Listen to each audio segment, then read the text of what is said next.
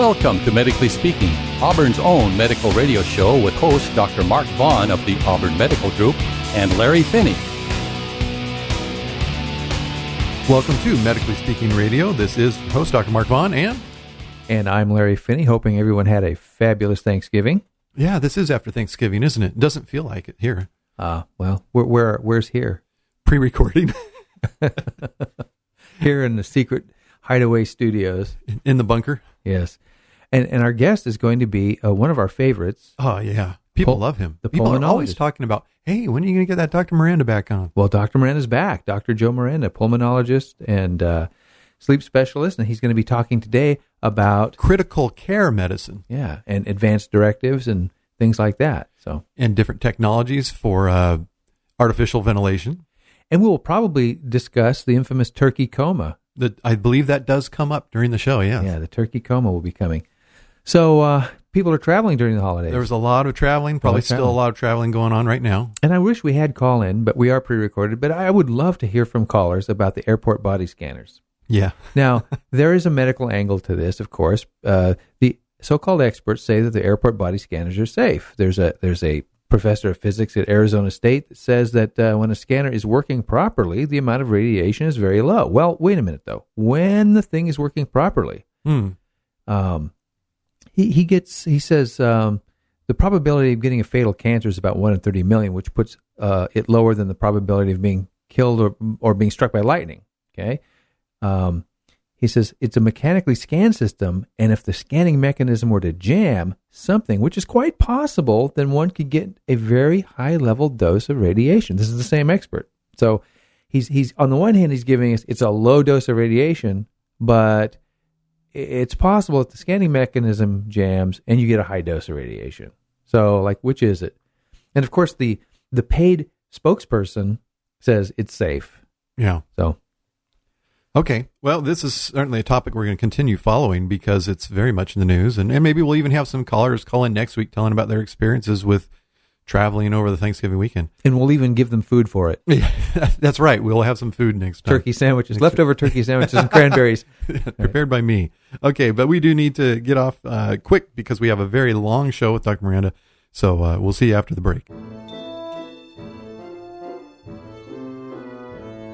The content of this website and the Medically Speaking radio show are meant for entertainment and for general information purposes. No doctor-patient relationship is attempted or implied through the show or the website. Any medical advice, home remedies, and all other medical information on this website or radio show should not be treated as a substitute for the medical advice of your own doctor. Do not attempt any treatment mentioned on the website or the show without consulting your doctor.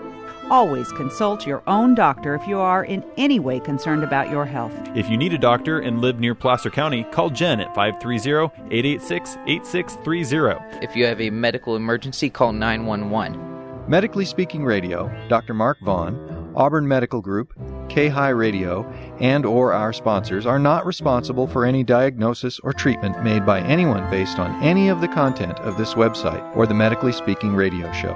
In addition, the views and opinions expressed on the show or on linked websites are not necessarily those of Dr. Mark Vaughn, K-High Radio, the Auburn Medical Group Incorporated, or any of the show sponsors.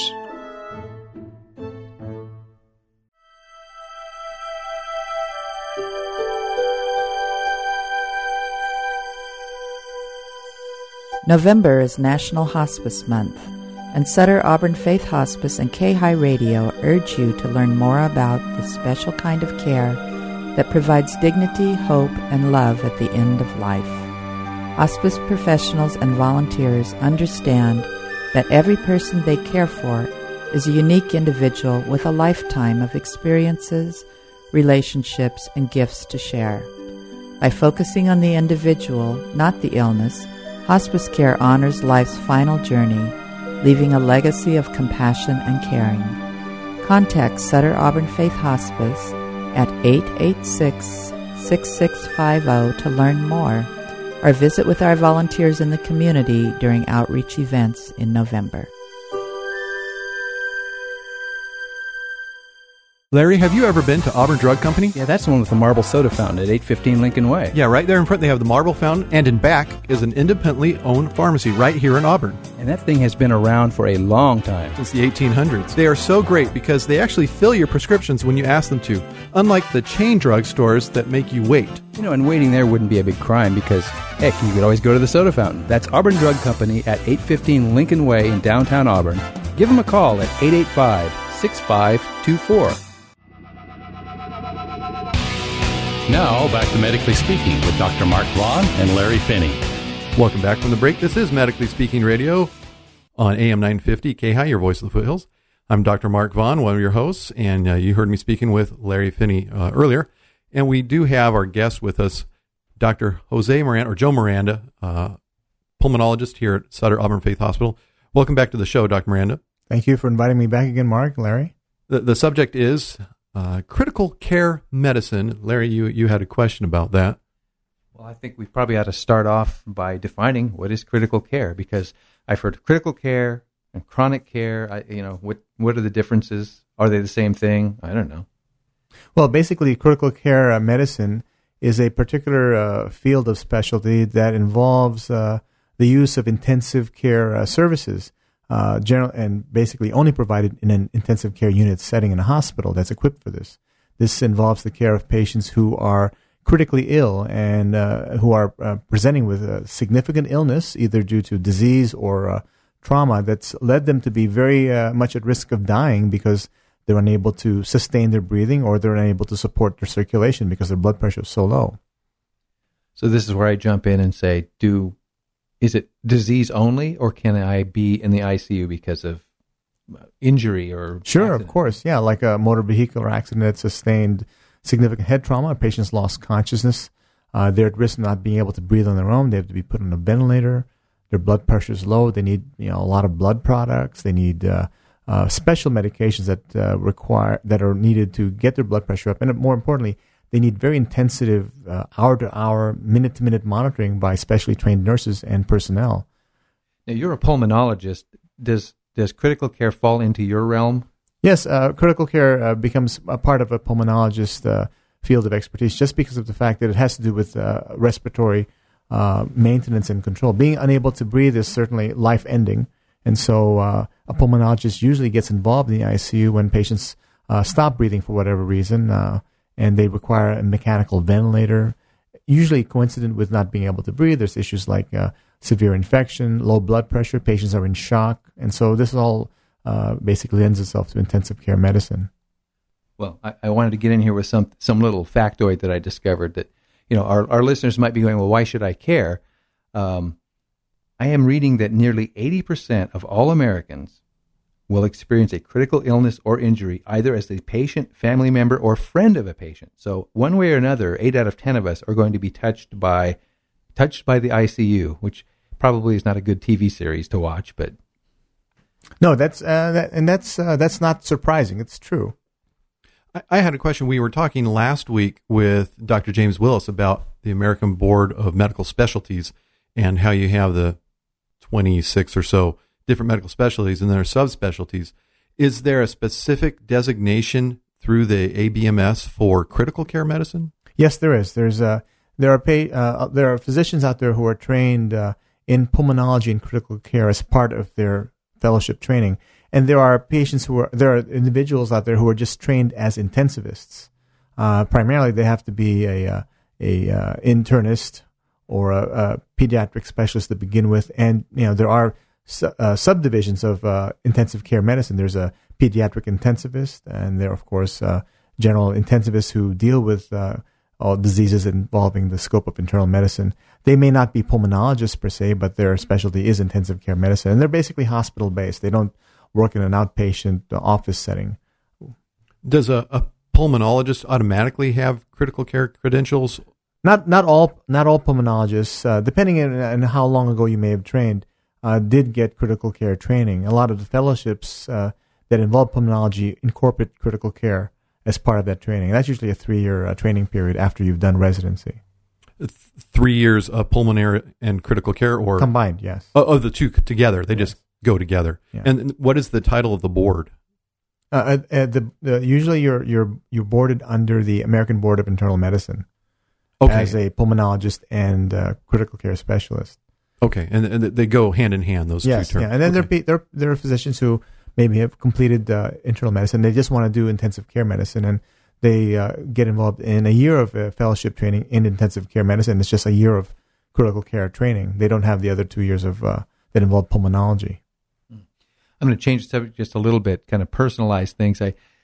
We cannot help but notice here in the confines of our cozy little recording studio that you're wearing one of those little booties to immobilize your ankle. Yeah, it's called a cam walker. A what? It's a cam walker. It's basically an air cast. Mm-hmm.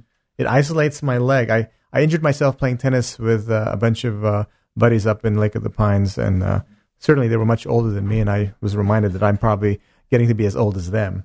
And I tore my calf muscle. So I have to keep this isolated for like a month, and I can't engage in my usual sport activities for maybe 2 or 3 more months. And this stuff always happens during the holidays, at least for me. If you're going to injure yourself, it's never, time off work or away from school. No, it's always during a vacation or time off.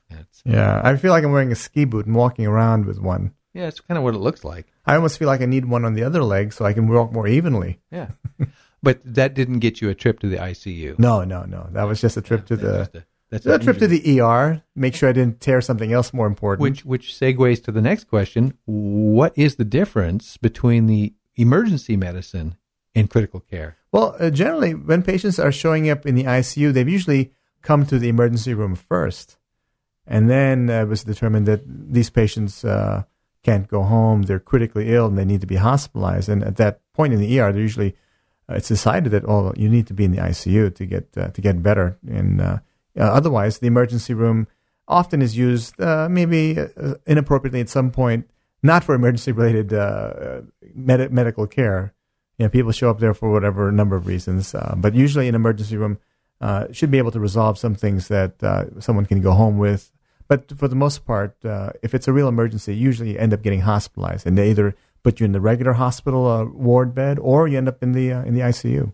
The things that go on in the ICU, critical care, that occurs in the emergency department also. If you're doing that kind of thing in the emergency department, at the same time you're doing it, it's the job of the hospital staff to do everything they can to get that patient out of the emergency department and into the ICU to continue that care. Yes. Uh-huh. And sometimes you can end up in the ICU from being on the hospital floor, and for whatever reason, your condition on the floor deteriorated, and you ended up, oh my gosh, we need to put him in intensive care. Sometimes people have complications after their surgery, which may have been initially just an elective, fairly straightforward surgical procedure. They were going to go home in a day, and for whatever reason, some complication transpired, and next thing you know, they're in the hospital and having to stay in the ICU to recover. Yeah, I'm looking at my list of things that typically require critical care. Heart attack, poisoning, pneumonia.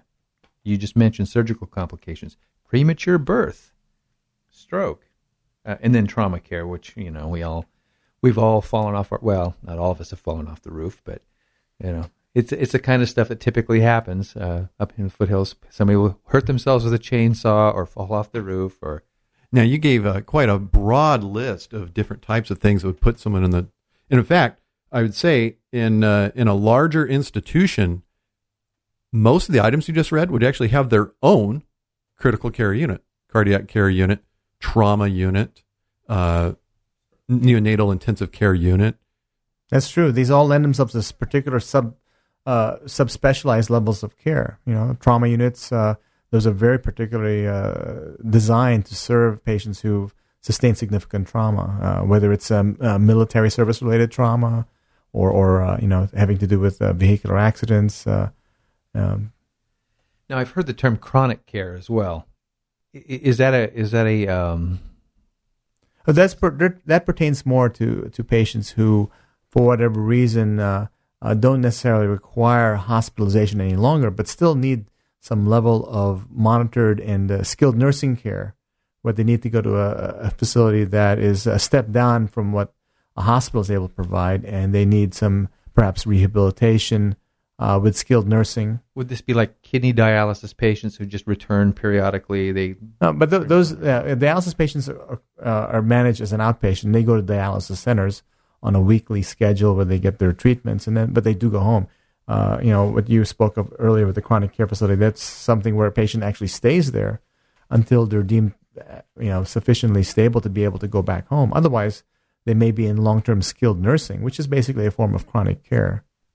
And when I think of chronic care in the same room with a pulmonologist, I think of people who are on ventilators for whatever reason. Of course, the most celebrated example would be Christopher Reeve with having the paralysis, so that he had to actually have a ventilator.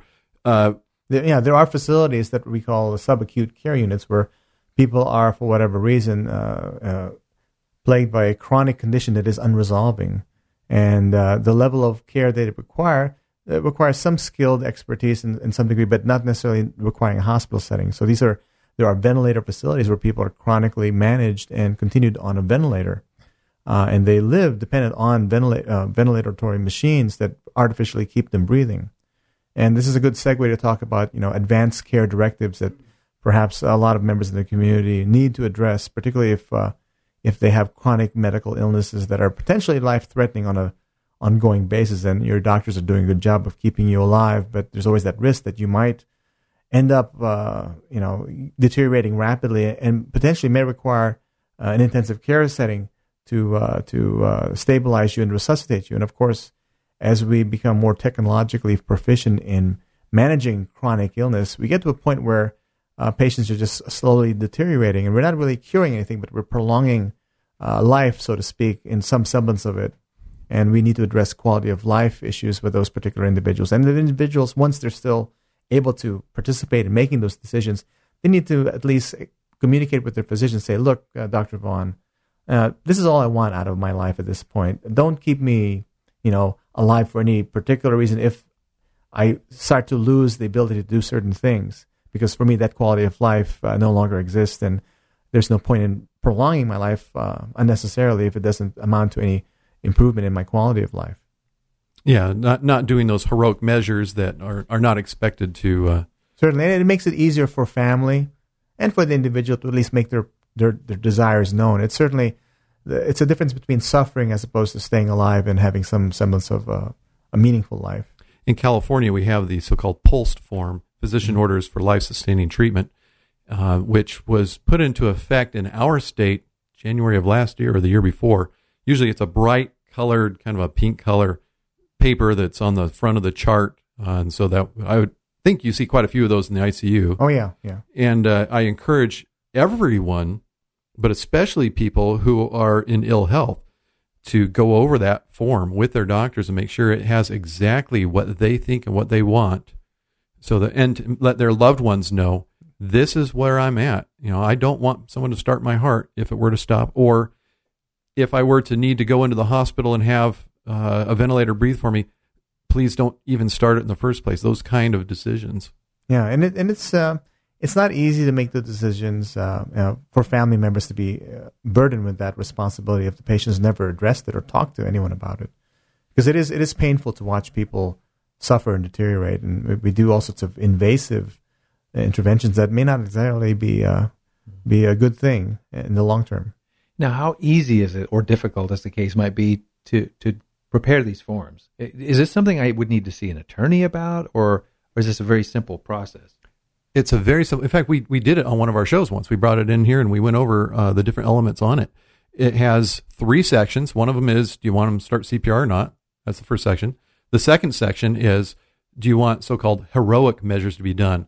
Having a ventilator hooked up to you, having invasive intravenous catheters put in, what we call central lines. And, you choose yes or no on those things. And then the bottom one has to do with tube feedings, being fed through a tube instead of through your mouth. And it has 3 options, yes, no, and, well, for a predefined period of time. So a person can say, you can try it for 2 weeks, and if I come around, great. If not, stop giving the feedings through that way, that artificial nutrition. Yeah, that was going to be my next question is, hey, what if I don't know? Maybe I want those things because I'll come back. I don't want folks to just say, well, here's this is an easy case. Just walk away from this guy if he stops breathing. Well, maybe all it needs is a little CPR and I'm back. But so I actually have the option of saying 2 weeks or someone who wants CPR, someone who their heart stops and they want CPR performed, by default, that means you can't say no to other things on this particular form. And here's the reason. To do CPR on a person, to shock them with the electricity, to put a tube down their throat, to resuscitate them, that's full court press. You're doing all that you can. And so it doesn't make sense at all to say, do all that, but don't put an IV in me or don't put BiPAP respiratory support on me. It's very, it's kind of a continuum. That's how I look at it. Yeah, it's an all or none, decision. But of course, this can be further refined and defined with a discussion with your physician. If you have a terminal illness that is terminal in the long term, there's, you can easily say, well, I don't, since I already know my prognosis, even before I end up in an ICU, I don't see a point of that ever having to transpire. Don't do this because I already know that I've got terminal cancer, and what's the point of pushing things further? And of course, you can define, as Dr. Vaughn has said, if I have the potential of not recovering after an extended duration of critical care, then we can easily terminate any further intervention at that point. Yeah, I guess my point is, in talking about this, I don't know how many of our listeners will remember this, the celebrated case of Karen Quinlan. Remember the woman who was at the time quite young when she went into a coma, but stayed in a coma for, what was it? Was it decades? Certainly some number of years, a very long time. And I would think that's the situation you want to avoid. But how does a 20-something-year-old know to make this decision? I mean, it'd probably be much easier if you're 85 years old and fraught with all sorts of illnesses. But yeah, I for one would not want to be kept on a ventilator for years. And actually, I would say her case was so unique that this form does not address that situation well. But what we need to do now is take a break, and then when we get back, we'll continue this discussion with Dr. Joe Miranda, pulmonologist here at Sutter Auburn Faith Hospital. This is Medically Speaking Radio. Since 1966, Sutter Auburn Faith Hospital has been providing award-winning care to members of the community, to people just like you. The tradition of excellence continues today with our comprehensive family birth center, cancer services, 24-hour emergency care, and a whole range of outpatient services with convenient hours and locations to serve you. In addition, we've been recognized for excellence in managing heart attacks, heart failure, pneumonia, and surgical care. We are one of a select few hospitals in the state to earn recognition from VHA's West Coast region for sustained outstanding clinical performance. To learn more about Sutter Auburn Faith Hospital, visit us on the web at sutterauburnfaith.org/medically speaking radio. That's sutterauburnfaith.org/medically speaking radio. Sutter Health, with you for life. This is Dr. Mark Vaughn. I want to tell you about my dentist, Rodney Kihara. His office is located right in town at High Street and Auburn Folsom Road. His staff is pleasant. They smile when you walk in, and you know who they are because they're there every time. We're talking about Flo, Cheryl, and Judy. Their pleasant faces welcome you into the office and let you know that you're in the right spot, a comfortable place to go to the dentist. Call Dr. Kihara's office at 888-1966. That's 888-1966. The doctor would say don't stick anything in your ear, unless, of course, it's medically speaking. On K-High, the voice of the foothills. Now, back to Medically Speaking with Dr. Mark Vaughn and Larry Finney. Welcome back from the break. This is Medically Speaking Radio. Dr. Mark Vaughn and Larry Finney, your host, together with Dr. Joe Miranda here talking about critical care medicine. Critical care medicine because Dr. Miranda is a specialist in pulmonology and critical care right here at Sutter Auburn Faith Hospital.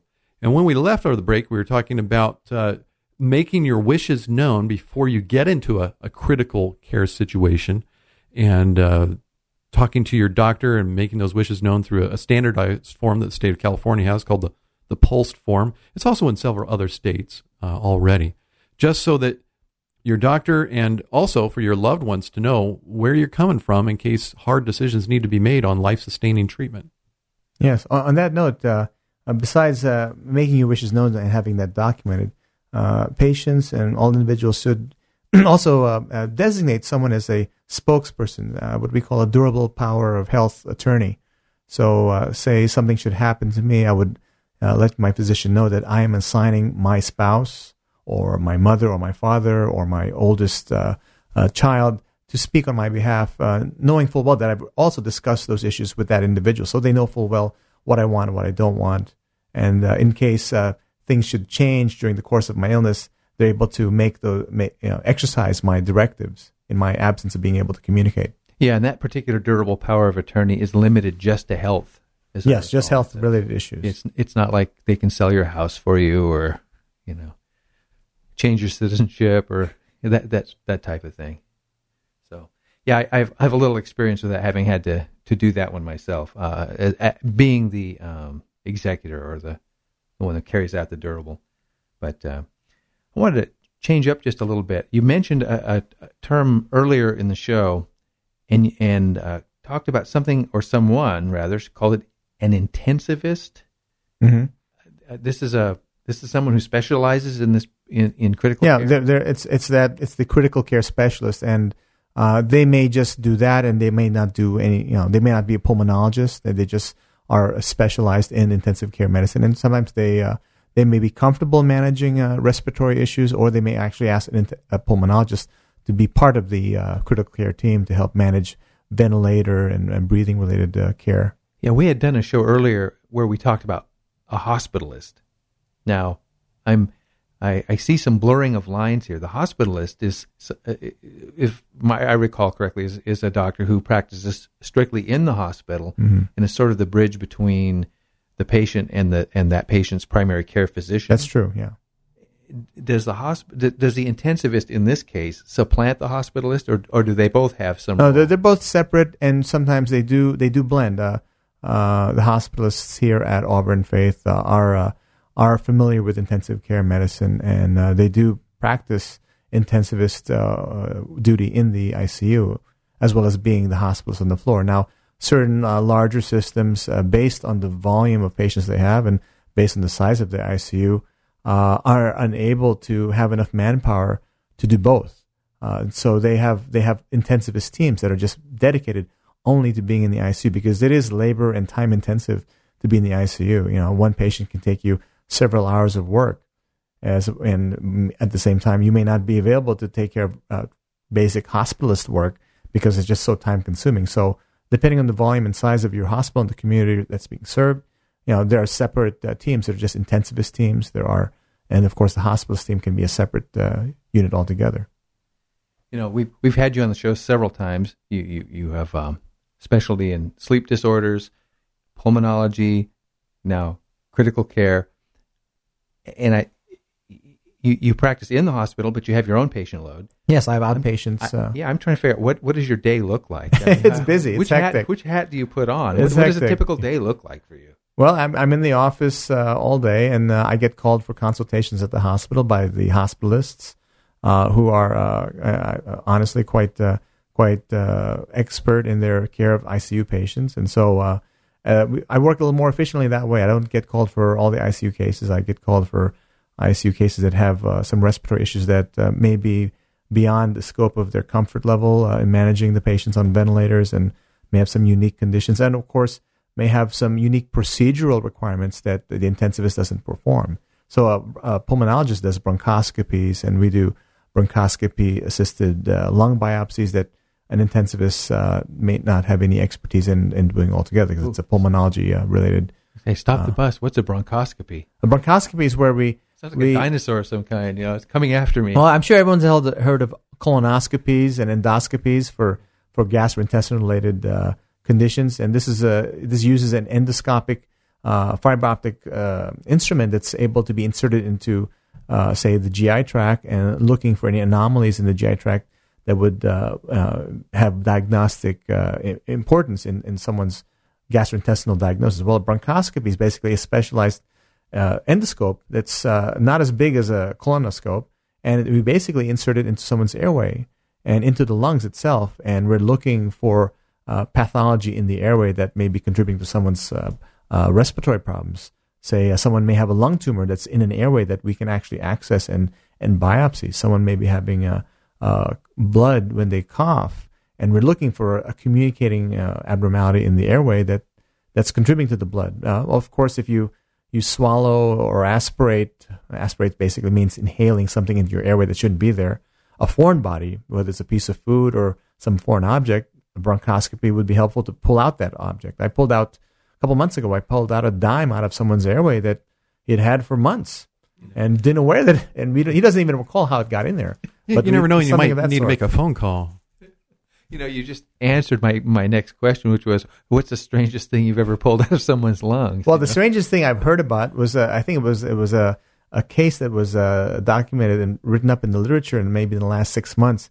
It involved a gentleman who was presumed to have a cancer in his airway, in his lung, and it was growing, and they thought he was going to die, and he eventually was able to see a pulmonologist and he got a bronchoscope to get a diagnosis. You take a biopsy of the tumor, the presumed tumor, and determine, oh yes, this is the type of cancer you have, this kind of therapy you require. Well, lo and behold, this elderly person had the bronchoscopy, and they didn't find a tumor. What they found was a pea plant growing in his airway. And it was growing. That's what it looked like on the x-rays and the CAT scans. And fortunately, it wasn't a tumor. And they pulled out this pea plant. Somehow he'd aspirated a pea or a pea seed or something, and it was growing. Well, you have lots of moisture and sunlight, and you have lots of oxygen and carbon dioxide moving through. But yeah, light. It needs light. Yeah, that's the second place I can think of where the sun don't shine. Yeah. Interestingly, in his post-op recovery, his friends bought him cans of peas as a sort of a joke. So what was? But that's date? A true case. I was going to ask you, what was the date on the dime in this one guy's lung that you? No, we actually did look at the date, see if they had any value. So it wasn't like a Civil War relic or anything. Is there a story behind how the dime got there? He doesn't know. He couldn't tell me how it got there.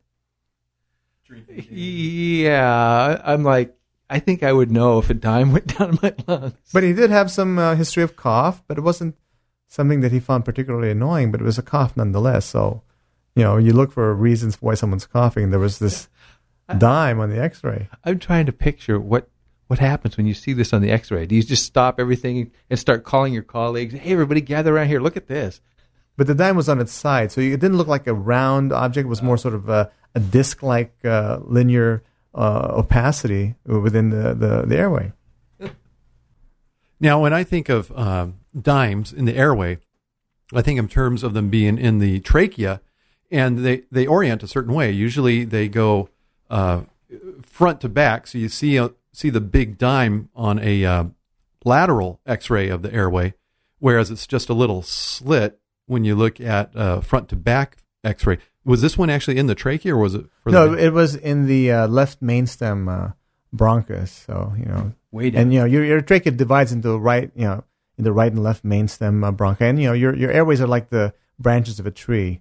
And fortunately, the dime is of a certain finite size, and it could only go beyond a certain airway. It couldn't go past, which was a good thing. We were able to see it in a proximal area. I could pull it out. I just got to know, heads or tails? Which was it? No, I think heads was showing, but it was sort of at an oblique angle. Okay, so again, going back into the whole team of chronic or critical care physicians and hospitalists and so forth, where does the family practitioner fit into all of this? Well, the family practitioner basically, at least in this day and age, a lot of primary care doctors aren't so involved in the hospital anymore. Because, and frankly, in this day and age, the level of medical outpatient care we have to provide because of diminishing reimbursements and returns is driven by volume. And if you've got 20 patients in the office, or 25 or 30 in some physicians I've heard about, you don't really have time to be managing people in the hospital, which can be more time intensive and labor intensive because of the fact that they're more complicated and they require a lot more testing and interventions. So the primary care physician, if anything, will visit the patients in the ICU because they have a relationship with that patient, and just to provide some emotional and psychological reassurance, and of course, as a physician, to be familiar with what's going on, because eventually you hope that patient will get out of the ICU and be back in the in his usual home and back in the office for a follow-up. And certainly the primary care docs want to be kept abreast because they are still the main go-to person. Yeah, I'd say it's not unheard of to see the family practitioner practicing critical care medicine. But yes, there are. But usually it's in a smaller community where they have limited resources and they don't have intensivists. And I've heard of primary care doctors doing everything, all the way down to running the ER, running the ICU, running everything else because they're the only game in town and there's no one else doing it. And thank God they have the expertise and the experience by virtue of default to be able to do all those services. So I'm going to go someplace completely different here. As we record this, it's a day before Thanksgiving, but by the time folks hear this, it'll be 2 days after, right?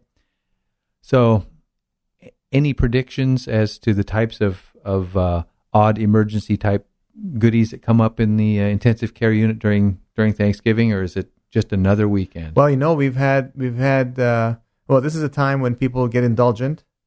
And we've also had some good snowfall. So there are patients out there who may eat more than they should or may be too inebriated to be eating as much as they can. And they can aspirate and get a foreign body lodged in their airway, or they can overindulge in alcohol and end up getting hurt, falling down, hitting their head. Oh, that's a rock and roll death there. Yeah, that's and of course there's ski accidents, and then of course the individual who's got heart failure and other medical problems that limits the kind of dietary intake they can have, and some of us may forget about our dietary restrictions over the holidays and have too much salt, have too much of something that causes us to go into heart failure. That'll show up in the ICU. And of course, if you travel, make sure you bring all your medications. You don't want to be without your medications and end up in some other ICU or ER somewhere else, not in your local town or home. Yeah. And that can make things complicated. You ever treated a case of turkey coma? No, I haven't heard of that diagnosis yet. But I've been in a turkey coma before. I think that resolves by itself. Yeah, I avoid turkey. It just makes me too sleepy. Too much tryptophan in that meat. Oh yes, I was going to ask you about that as a sleep specialist, but this is probably a good time to take a break, and we'll be right back after these messages. Hello, this is Attorney Max Beeman. I specialize in frivolous lawsuits, and I've never lost a case. You heard me right. I've never lost a case, and I've done hundreds. No case too frivolous. Was your coffee too hot? Was your soup too cold? Did the traffic signals make you miss an important appointment? I get big awards for my clients in cases just like these. In these tough economic times, you can't afford not to sue. Winning a lawsuit can change your life, and I can make that happen. Call me, Max Beeman, 916-384-0237. 916-384-0237. This is Dr. Mark Vaughn. I wanted to let you know a little bit about our practice at the Auburn Medical Group. The physician, nurses, and front desk personnel all approach the patient asking themselves the question, how would I want to be treated if I was in the patient's shoes? Listen to what one of our patients has to say about her experience at the Auburn Medical Group. My name is Susie Brown. I just want to sincerely thank that group of people for being there for me in some emergency situations. They are very efficient. Their staff, including their receptionist, even when you call her, she's got sympathy and compassion for you. And when you're ill, that's what you need. The nurse staff is wonderful, and Dr. Vaughn listens to everything you say, and they just get on things. They do not let anything lag. If you need a doctor, call us at 886-8630 or look at our website at auburnmedicalgroup.com.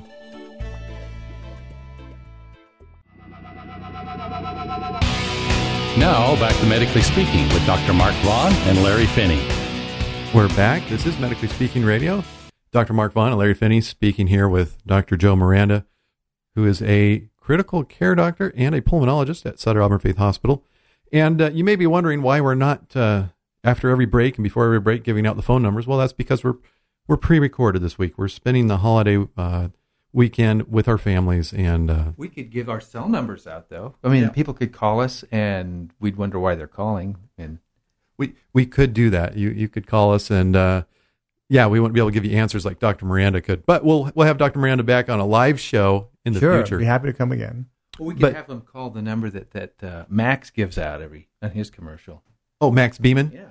Yeah, you're all welcome to call that number that Max Beeman gives out just to hear what happens when you call that phone number. Did we have any other pretend caller questions for Dr. Miranda? Well, no, but I wanted to get back into it. Now, happily, Dr. Miranda is a sleep specialist as well, and we were segueing turkey and the whole, I jokingly referred to the condition as a turkey coma, but he did mention something that I've heard, and I didn't know if it was simply an urban legend, that turkey meat has a substance called tryptophan in it, which is also found in warm milk, I hear. Yes, but, and the effect of tryptophan on the human is what? Well, basically, it's a biochemical precursor for the production of a neurochemical in your brain that actually promotes sleep, and that's why it does have that effect. And I'm so sensitive to tryptophan. I can have a turkey sandwich, thinking it was a chicken sandwich, and I'll get sleepy in about maybe an hour or so after having had that, and I'll say, "What was that? A chicken sandwich I had, or was that a turkey sandwich?" I'm like, "Oh, turkey! Oh my god!" Next time we take you out for turkey sandwiches, we'll give you a Red Bull with it. I need to see this. Or do you ever prescribe turkey to your patients who can't sleep? No. Get up and mix yourself a nice turkey milkshake. Put that bad boy in the blender, whirl it around a little bit with some warm milk, guzzle it down. That'll put you out. No, that's interesting. No, I've never had that type of recommendation. Speaking of recent cases, you were talking about the dime. What are some of the typical cases in the critical care unit that you've been seeing here lately? Well, we've had patients. Categories. We've had patients who have really severe, life-threatening pneumonia to the point where they can't breathe, and there's a condition called acute respiratory distress syndrome, or ARDS. Another term that's also been bandied about that's similar to that. It's called acute lung injury. So this is a condition where patients develop generalized and diffuse inflammation of their lung tissue to the point where they're unable to breathe because the lung tissue is so inflamed that you can't extract oxygen out of the general atmosphere. At the same time, the ability for the lungs to fill up with air becomes compromised. The lungs become very stiff. And so that usually requires a very unusual and innovative way of breathing using the mechanical ventilator to at least keep your oxygen content sufficiently up and enough to sustain life, and at the same time hoping that whatever the primary cause for your lung inflammation resolves. And this can easily be brought on by acute illness from some other source, or it could be because of a lung disorder like a diffuse generalized pneumonia. I've had to do bronchoscopies in patients who have developed so much severe pneumonia that they're unable to basically clear any secretions from their airways. Patients can, when they're on a ventilator, they lose the ability to cough, and therefore your ability to clean out mucus that you would normally cough out, which can block your airways, is impaired. And sometimes I've had to go in and basically do a little house cleaning and clean up mucus plugs that are blocking the airway that we can't ventilate with a ventilator because it's occluded, and it changes how airflow dynamics are able to maintain lung function in the lungs because of these occluded segments. So I've had to do that. I've also had to go in and look for any kind of occluding foreign matter or anything else that might be interfering with the ability to have someone breathe. Now, in pulmonary medicine, you guys have some pretty unique tools, a lot of technology that is fairly unique to your field. You spoke a little bit about the bronchoscope and what you can do with it. You can look through it, you can suction through it, you can light up. I would guess you can even blow air through it. Not necessarily. It's okay. There's no therapeutic application for the bronchoscope in blowing air, but certainly in looking basically at the airways and clearing it of obstruction if it's something that can be cleared with the bronchoscope, taking out a foreign body, biopsying any foreign cancers or tumors or any unusual growths that are causing respiratory symptoms. Do you irrigate with it? You can do basically washings of a segment that you feel is affected by a potential infection that no one has an idea what the cause of the infection is, and so you can irrigate it and then aspirate or suction the irrigation fluid back into the bronchoscope and into a specimen trap to submit to a laboratory for analysis to look for any particular exotic bacteria or particular bacteria that maybe we're not being able to treat with whatever selection of antibiotics we've chosen. Now, in the old days, in the office, you would try to get a sputum sample from the patient to analyze to see what kind of organism was causing, say, their pneumonia. Now, how is that done, and why is it done with the bronchoscope instead of the sputum sample? Well, technically, the sputum sample does have a lot of cross-contamination from oral, pharyngeal bacteria that's normally in there. They say that our mouths are dirtier than a dog's mouth, but there is a lot of bacteria in the mouth, and depending on the quality of the sputum you're collecting, you may not get a desired specimen that's going to reveal what's going on in someone's lung if they have pneumonia. And again, under the setting of needing a bronchoscope, some patients are so compromised that they can't do it, or they show up in the hospital and end up being on a ventilator, and we don't know what's causing their pneumonia. We certainly think of a typical spectrum of commonplace organisms that we see in the community that are known to cause pneumonia, but sometimes the situation in the hospital is such that whatever antibiotic we're giving, we're not able to really get a good response out of a patient, and they're not getting better. And so that's when a specimen like that might be helpful. And of course, we don't typically give antifungal therapy under most typical situations, and so one might need the bronchoscope to be able to look at particular fungal elements that may be part of the problem. You're talking about pneumonia, and a question occurred to me. When I was a kid, we'd hear this from adults. If it was cold outside, we're running around, or when it's raining, they'll say, get in here and put a coat on, or don't go outside without a coat, or you'll catch your death of pneumonia. Now, implying that cold weather or that rain, getting wet, will cause me to get pneumonia. Now, I've never had pneumonia. I've been both cold and wet. What is pneumonia caused by? Is it pneumonia is a general term that reflects the involvement of segments of lung tissue with an abnormal accumulation of secretions, either because you aspirated something that shouldn't be there, like you could have aspirated seawater. You almost drowned. That's like an aspiration pneumonia, where on an X-ray, the lung, that's a segment of lung that's involved by this process, looks hazy and whitish, like something is occluding it, whether it's secretions from something you aspirated or from infection. So typically we think of pneumonia as being caused by an infectious organism. And people typically should not be, someone who's healthy and immune competent, as we say, typically shouldn't be getting pneumonia. Usually when you get pneumonia, it reflects a significant immune compromise. You get a respiratory tract infection, starts off in your nose or your sinuses, and somehow it progresses to involve your bronchial tubes, and you get bronchitis. And at some point, it gets to be pneumonia. Somehow, getting to the point where you got pneumonia, it was a failure in your immune system to defend you from all that stages of airway infection, to the point where it got into your lung tissue, and you end up needing to be treated more aggressively by some special antibiotics. But a bacterial pneumonia, that wasn't necessarily what the person caught. Yeah, may not necessarily be bacterial. It could be viral.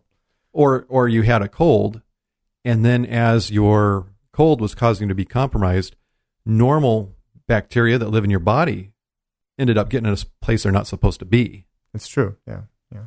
Well, which kind of brings us back to that age-old question, is exposure to cold weather or exposure to rain the cause of the so-called common cold? No, not necessarily. I mean, I think it's guilt by association. At least the season is guilty, because it is during the fall and winter seasons when we do tend to have epidemics of viral infections such as influenza and other bacterial pathogens start to spread a lot more readily. People get together in closed quarters, and they share bacterial infections a lot more readily.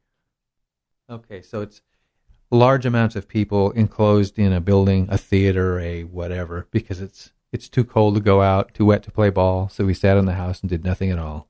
That was a little quote from The Cat in the Hat, if you remember that one. Yeah. Yes, I recognize it. When we were talking about the bronchoscope and what we use it for, other tools that I wanted to follow up with are the so-called BiPAP and CPAP. Oh, yeah. So BiPAP and CPAP are what we call non-invasive ventilatory assist devices. When you end up having respiratory failure, usually the intensivist or the emergency room doctor or the pulmonologist will what we call intubate you. They basically insert an artificial airway through your throat into your trachea and attach this to a mechanical ventilator to assist you with your breathing because you've become too exhausted that you don't have the strength to be able to breathe on your own. And at the same time, your requirement for oxygen is so much higher that the normal oxygen tension in the atmosphere is not sufficient for you to keep your organ systems going. And so with that, usually we have to provide extra oxygen and a mechanical ventilator. Now, a BiPAP and a CPAP. CPAP stands for continuous positive airway pressure therapy. And this is applied not through an artificial airway inserted into your trachea through your throat, but through a mask. If we can provide an appropriate seal around the nose and the mouth, or just the nose with the mouth being sealed, then you're able to get airway assistance with pressure, and usually with the assistance of oxygen as well, depending on the circumstance, to be able to help you with your breathing without having to be mechanically supported by a more invasive machine like a ventilator and an artificial airway into your trachea. So CPAP and BiPAP are sort of segues or step-down measures that will still provide you ventilatory assistance without being as invasive as a traditional mechanical ventilator and an endotracheal tube. Speaking of BiPAP and the physician orders for life-sustaining treatment, takes me back to my residency days working in the emergency department, having a patient who had a severe exacerbation of her chronic obstructive lung disease or emphysema. So severe that by how low her saturations were, how much effort it was taking for her to breathe, and the declining degree of effort she could put out because she just didn't have the energy anymore, I was convinced that without what we used to do, intubation, putting the tube in and breathing for him with the machine, that she would die. And I was so convinced of it that the family was there, and I told them that this is what we're facing.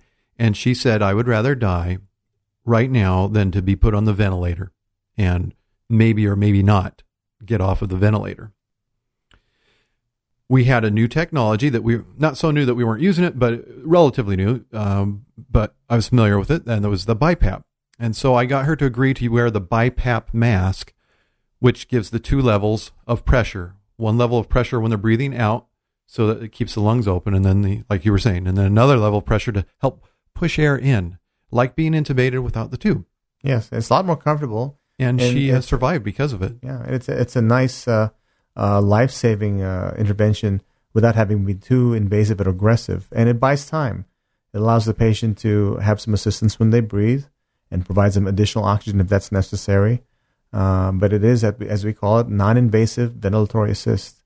And in sleep apnea, patients who I take care of with sleep apnea, obstructive sleep apnea, they are on CPAP at night because their airway is closing, and the positive pressure that the device provides keeps the airway from collapsing and then allows them to sleep unimpeded from breathing-related compromise. Another example of new technology just within a couple of decades becoming the standard in saving people's lives. Yeah. Thank you for joining us on this show. This actually does bring us to the end of this Medically Speaking Radio. I would like to throw out, with the discussion that we had on the different technologies for assisting breathing, people may want to refer to this podcast in the future when they have friends or family who are making decisions about life-sustaining treatment, or who are in a situation where a doctor is proposing different types of artificial ventilatory support. Dr. Miranda, thanks again for coming on the show. We always appreciate Thank you very much, Mark. Thank you, Larry. I appreciate it. Enjoyed being on the show with you guys. We really do need to get you back in the studio next time so that we can get callers other than just Larry's list of questions. And as always, this is Dr. Mark Vaughn, Larry Finney, and this time Dr. Joe Miranda telling all of our listeners to stay in good health.